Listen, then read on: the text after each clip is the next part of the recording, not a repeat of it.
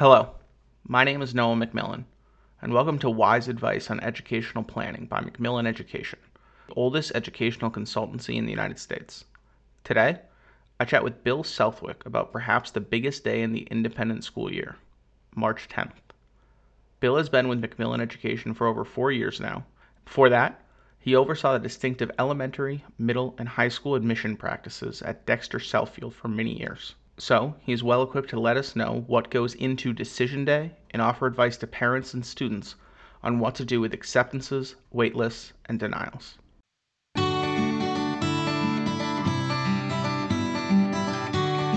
Finally, we are at the end of the waiting. Schools will be releasing their decisions this week, so it makes sense for us to talk about how it works. Bill, thank you for joining me. Absolutely, Noah. It's good to be here. So when we talked, you like to mention that there are 3 outcomes that we need to break down in order to analyze school decision time. Can you get into that a little bit? I sure can. I mean, basically, it's pretty straightforward. Candidates are going to be accepted. Potentially, they're going to be rejected, or the one in the middle, they may be placed on a wait list. And we're going to talk about each of those, but not necessarily in that order. All right. Which one would you like to start with? Let's start with the least fun one, but the one that is the clearest, which is the regret letter, which is essentially there's not going to be a spot for your child this coming year. That can happen for many reasons. It can simply be a space issue that they have, they don't have any spaces, or there can be a fit issue. And there's a question of what that means. And it's okay to reach out to the school to ask questions about this, but I recommend that you wait until the first part of this process has moved on, just because they're going to be dealing with a lot of moving parts. So if you wanted to have a conversation with them in April or even May about a regret letter, they probably would be happy to do that and talk about it. If you've gotten the regret letter, should you be thinking about applying again in the future? Should you just move on? You're done with that school. You can absolutely think about it. It depends a lot on what we're talking about for a school. So if you're potentially a repeat 10th or 11th grader, probably not, because your window is very narrow. But if you've applied for pre-kindergarten or kindergarten or 5th grade or something like that, and the school has spaces going forward, it's perfectly fine to do that. And in one way, if you think about it, it is the ultimate expression of demonstrated interest in the school to apply again. And I've seen families do it once, twice, maybe perhaps more. And if it's becomes a good fit, it works. So there's obviously no guarantees from one year to the next, but it is certainly something that people should consider. Okay, now that we've gotten the regret letter out of the way, let's get into the exciting one. They want you. So the acceptance is great. It always feels good to feel a little love there, but it also is an expression that they want to enter into a partnership. The school wants to enter into a partnership with your family and your child, potentially for a couple of years, potentially for a much longer period of time, depending on how old the child is. Interestingly, we talk about this a lot, and having just talked about the regret letters and the accept letters, believe it or not, in the committee meetings, in the conversations, the accepts don't take very long. They look at it and think, yep, this works. Whereas if you're going to turn a family down, we often would be in conversation for a much longer period of time. So I want to be clear that, while it's fun to get an accept letter, don't think that the regret letter means you didn't get the proper consideration. So the accept letter comes with a number of pieces. There's obviously the school contract. There's financial information. If financial aid is a factor, that is there if all the materials are complete. And then there's also typically an opportunity to revisit the school and get a chance to see it one more time before you get into that process. So it gives you a chance to revisit the school and to see whether or not it's as good a fit in April as you thought it was in October or November. It's not complicated. On revisit days, the schools will invite back all the students that they've accepted typically fifth or sixth grade and up, typically not the little ones. But they will invite them back. There will be often a kind of an opening program with parents and students. And then the students will typically go off with a student host who is either a student in the grade that they're in now or a student that's in the grade to which they applied. And they'll go off, they'll go to a class or two. They probably will have lunch and they will, get some campus tours and get a chance to get their questions answered. While that's going on, schools vary in what they do with parents. Some of them will have a full program for parents. Some will have a fairly modest group, and the parents will come back later to pick up the children. So that goes on. The couple things to know about revisits. The way the calendar works for New England schools, for the most part, the schools release their decisions on March 10th. And that Friday, which this year happens to be March 10th, the schools typically go on vacation for 2 weeks. So not a heck of a lot is going to happen on campus in that period of time.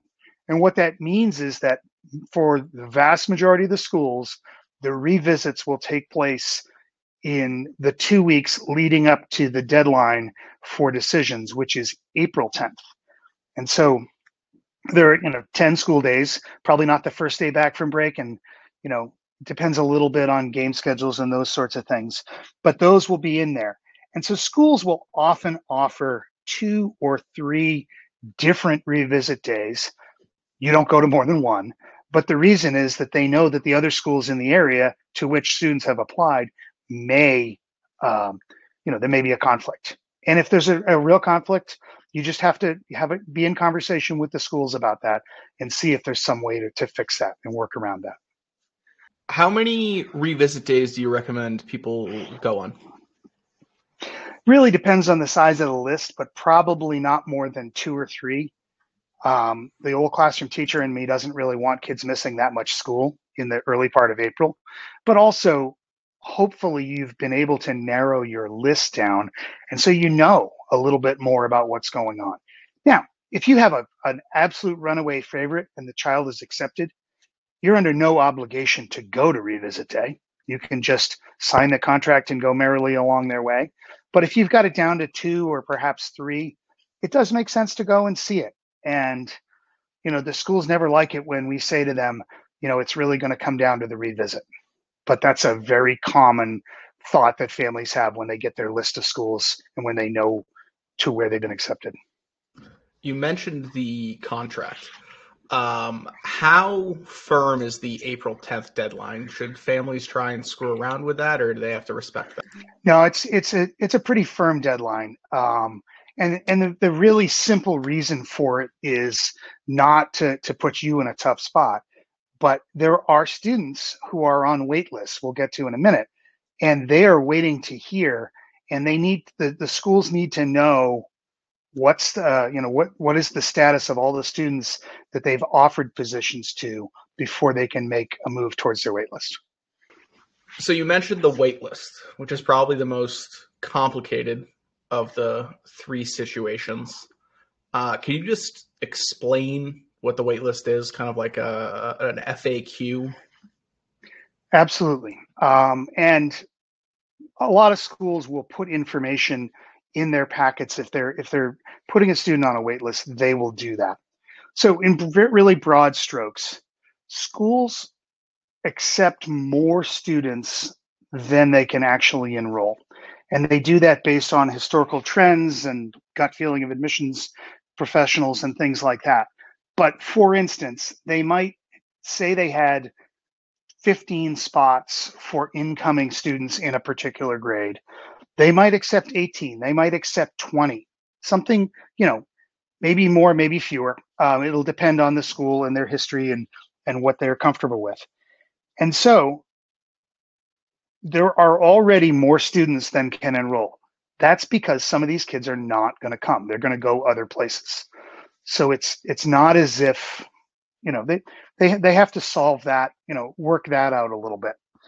But most years in most grades, there are more qualified applicants than they can possibly accept, even with that little cushion that they put on there. And so that's when the wait list comes in. And a wait list means, in very clear terms, the child is qualified to be a student at the school, but there currently is not a spot for them. That's really what it is. It's not a, oh, we like you, and so we're going to put you on the wait list, even though we have no intention of taking you.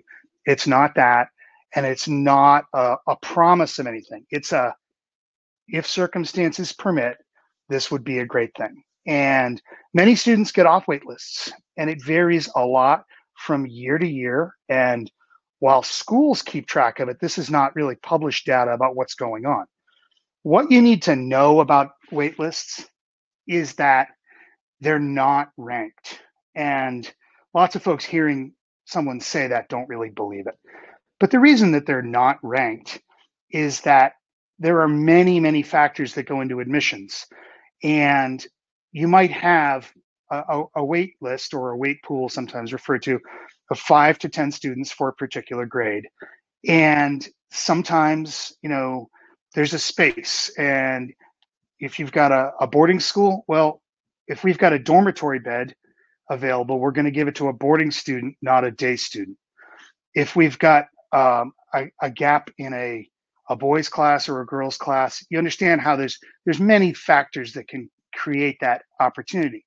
So what happens is, in really getting down to brass tacks, the school makes the offers, the families make their decisions, and once they've gotten through all the accepted students, if there's a gap, if there's a space that's not been taken. So in our original example, we had 15 spots, we accepted 18 students, but only 14 enrolled. Right there's a spot for the wait list. And the school will then go back to the wait list and not say, well, you're number one or you're number two. They'll go back and look at the whole pool and make the decision about what's the best fit based on the rest of the class.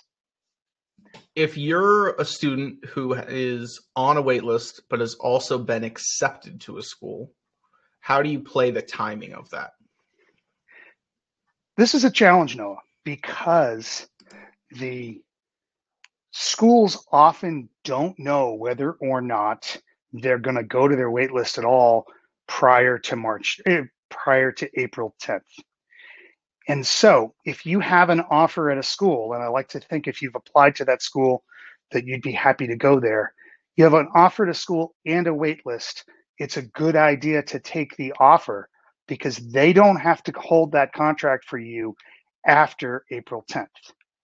What I don't recommend doing is calling the school that you've been accepted to and see if they'll give you a few extra days, because they know what you're doing and they understand why, and they want to hit their enrollment goals as well. If you're a student, though, that only is on a wait list, is there any risk on just waiting it out to see how it goes? No, there's no risk at all. Schools will do different things. School enrollment is dynamic. Now, most schools will, carry a wait list if there's interested people through the rest of the academic year. So through perhaps the beginning or the middle of June, just to, as a kind of a little bit of an insurance policy for them. Most of them don't carry it into the summer, but there's been times when a family would say, look, we're happy to make a decision late because we're not enrolled at another independent school, so we can do that. So those are handled on a case-by-case basis. So if you're on a wait list, you want to be in communication with the school. Initially, you want to tell them that you want to stay on the wait list, but you want to continue that communication about, is there anything going on, or, how may we, enhance our chances of getting off the wait list. Folks on the wait list don't have a lot of control of that, but. So you mentioned the staying in communication part. What would that communication look like beyond just saying we're still interested? Is that it? Because it sounds like, given that it's not a ranked list and mostly based on the need of the school, there's only so much you could do. Absolutely. And you don't want to be a pest. So you can send an email, or, maybe you send an email every week or 10 days if you've gotten past April 10th and things haven't moved, and a phone call is okay, but you don't want to, you want to stay in communication, but in an appropriate kind of respectful way. If you got some new information, a new report card that showed a change in the good direction, things like that, feel free to share those. But you're still kind of in the candidate mentality. Obviously, the financial aspect is a pivotal point for some people in making the decision. Is there a guide to financial aid, or is it really a school by school thing? So the schools use a common, platform for them to collect all the information from the families, and those financial aid forms are quite onerous, but they get all of that information, and then they typically will do their own analysis. And the challenge of any financial aid program is balancing the needs of the schools with the needs of the families, and that can be very complicated, and it's difficult. It's not impossible, but it's difficult to make everybody happy all the time. But the hard part is that schools have existing commitments to financial aid for their current students, and so they always have a budget for how much they can expend on new students. So you may see differences in the offers from different schools. That doesn't really give you the opportunity to turn around and barter. They're typically, there's not a lot of wiggle room because they're working with their own individual budgets. So I don't recommend trying to negotiate on financial aid at the end of the process. So now that we've gotten through the three possible outcomes for the students, I was hoping we could take a second and give a kind of behind the scenes look for what it's like on the admissions end leading up to the big day of March 10th and then after. What is the quote unquote war room of an admissions school like? So it's pretty interesting, and it's very, very kid focused. And when I say that, what I mean is the families and the sending schools and the teacher recommendations and the test scores, all of those pieces go in to the schools, and they get handled carefully and sensitively. And then there's a few week period at the end of January and into February where members of the admissions team will read the files of students who have applied. And the readers include members of the admissions team, but they often also include other folks in the school community, whether it be division directors or academic deans or learning support folks, and they all will read with their own kind of perspective on the child and how the child will fit into the school community as a learner, as a citizen, as a participant in other activities, all of those things. And so they do that, and all of that information is collected. And then at some point in the middle of February or a little bit later than that, committee meetings will happen. And the committee meetings, you try to get as many of the folks who've read the file as possible together, and you talk about the child. Now, when we did it, we always had the interviewer present the child because it made sense. They were the one who knew them the best. But it will go through, and interestingly, as I said before, you're going to have some folks that are very, very straightforward candidates. And you look at it, you think, yes, this one makes a lot of sense. Or we have some real questions about whether that one, if this is the right fit. Both of those are good answers. But what it means is that for a small group of decisions are very easy. Most of them, probably the middle 60 or 65% of them, require a conversation that can be pretty detailed and pretty interesting. You're just trying to think about and understand and evaluate the child and the learning environment. And, in schools of younger kids, a little bit about the parents and how they might be involved, but that's a much smaller piece of the puzzle. And then you come down to it, and decisions have to be made. And unfortunately, the pile of acceptable students that everybody agrees would be a great fit in the school and the number of seats often does not equal. And so that's where students end up in waitlist, or potentially not being accepted, really based on the strength of the pool for that year and the space and needs of the school. So you've mentioned a couple times best fit, which is obviously a guiding light for us at Macmillan, and the needs at the school. Can you delve into what that means a little bit more? Sure. I mean, best fit maybe have to do with academics and the way material is taught or presented. And different learners have different strengths and weaknesses. And perhaps you've got a more hands on environment and a more kind of straightforward, I don't want to say rote learning child, but a child that really likes that structure. Sometimes those are the kinds of things that vary or are different. Or sometimes you've got a student who struggles in a particular academic discipline or disciplines that are really central to what the school is.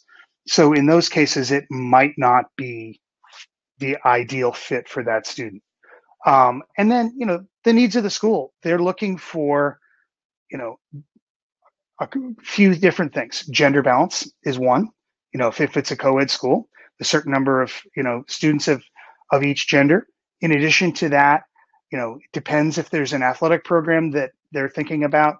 If there's oftentimes you've got musicians that are applying, you've got artists, you've got all kind of the extracurricular. They're central to the program, but they're outside of the English, math, and foreign language and science kind of categories, but you're thinking about that as well. The lacrosse goalie graduated. Do we have another one? We need some more horns for the concert band. Lots of things like that can happen, and so this is not an invitation for families to think, oh, we've got to stress this or that more than another. It's just the reality of the schools looking at who's already in their class, or if it's a an entry year. Okay, what does the overall group of students look like? And you're thinking about diversity in all of its forms, and you're thinking about you know building a class. Admissions professionals love to talk about designing the ideal class. The reality is you have to also work with what comes through the door. So the designs have to be fluid, but it is important to think about how the class will work as a whole. Okay, so it's obviously a stressful time and hopefully an exciting time for the families involved in this. What are your final words of wisdom for families that have a big investment in March 10th? So congratulations for getting to this point in the process. The fall is the exciting time when you're visiting schools, and the winter is the busy time when you're doing all the applications, and then you have to sit and wait for the schools to do it. And so congratulations for getting to this point in the process. If all the decisions didn't come out the way you wanted, don't take it to heart as a reflection of you or your child. Know that there are many pieces that go in this puzzle, and there are many places where children can thrive. And good luck with the decision making part of the process. Well, thanks so much for your time. Absolutely. Thank you, Noah. Thank you for listening to Wise Advice on Educational Planning. If you enjoyed this episode, please subscribe and leave a review.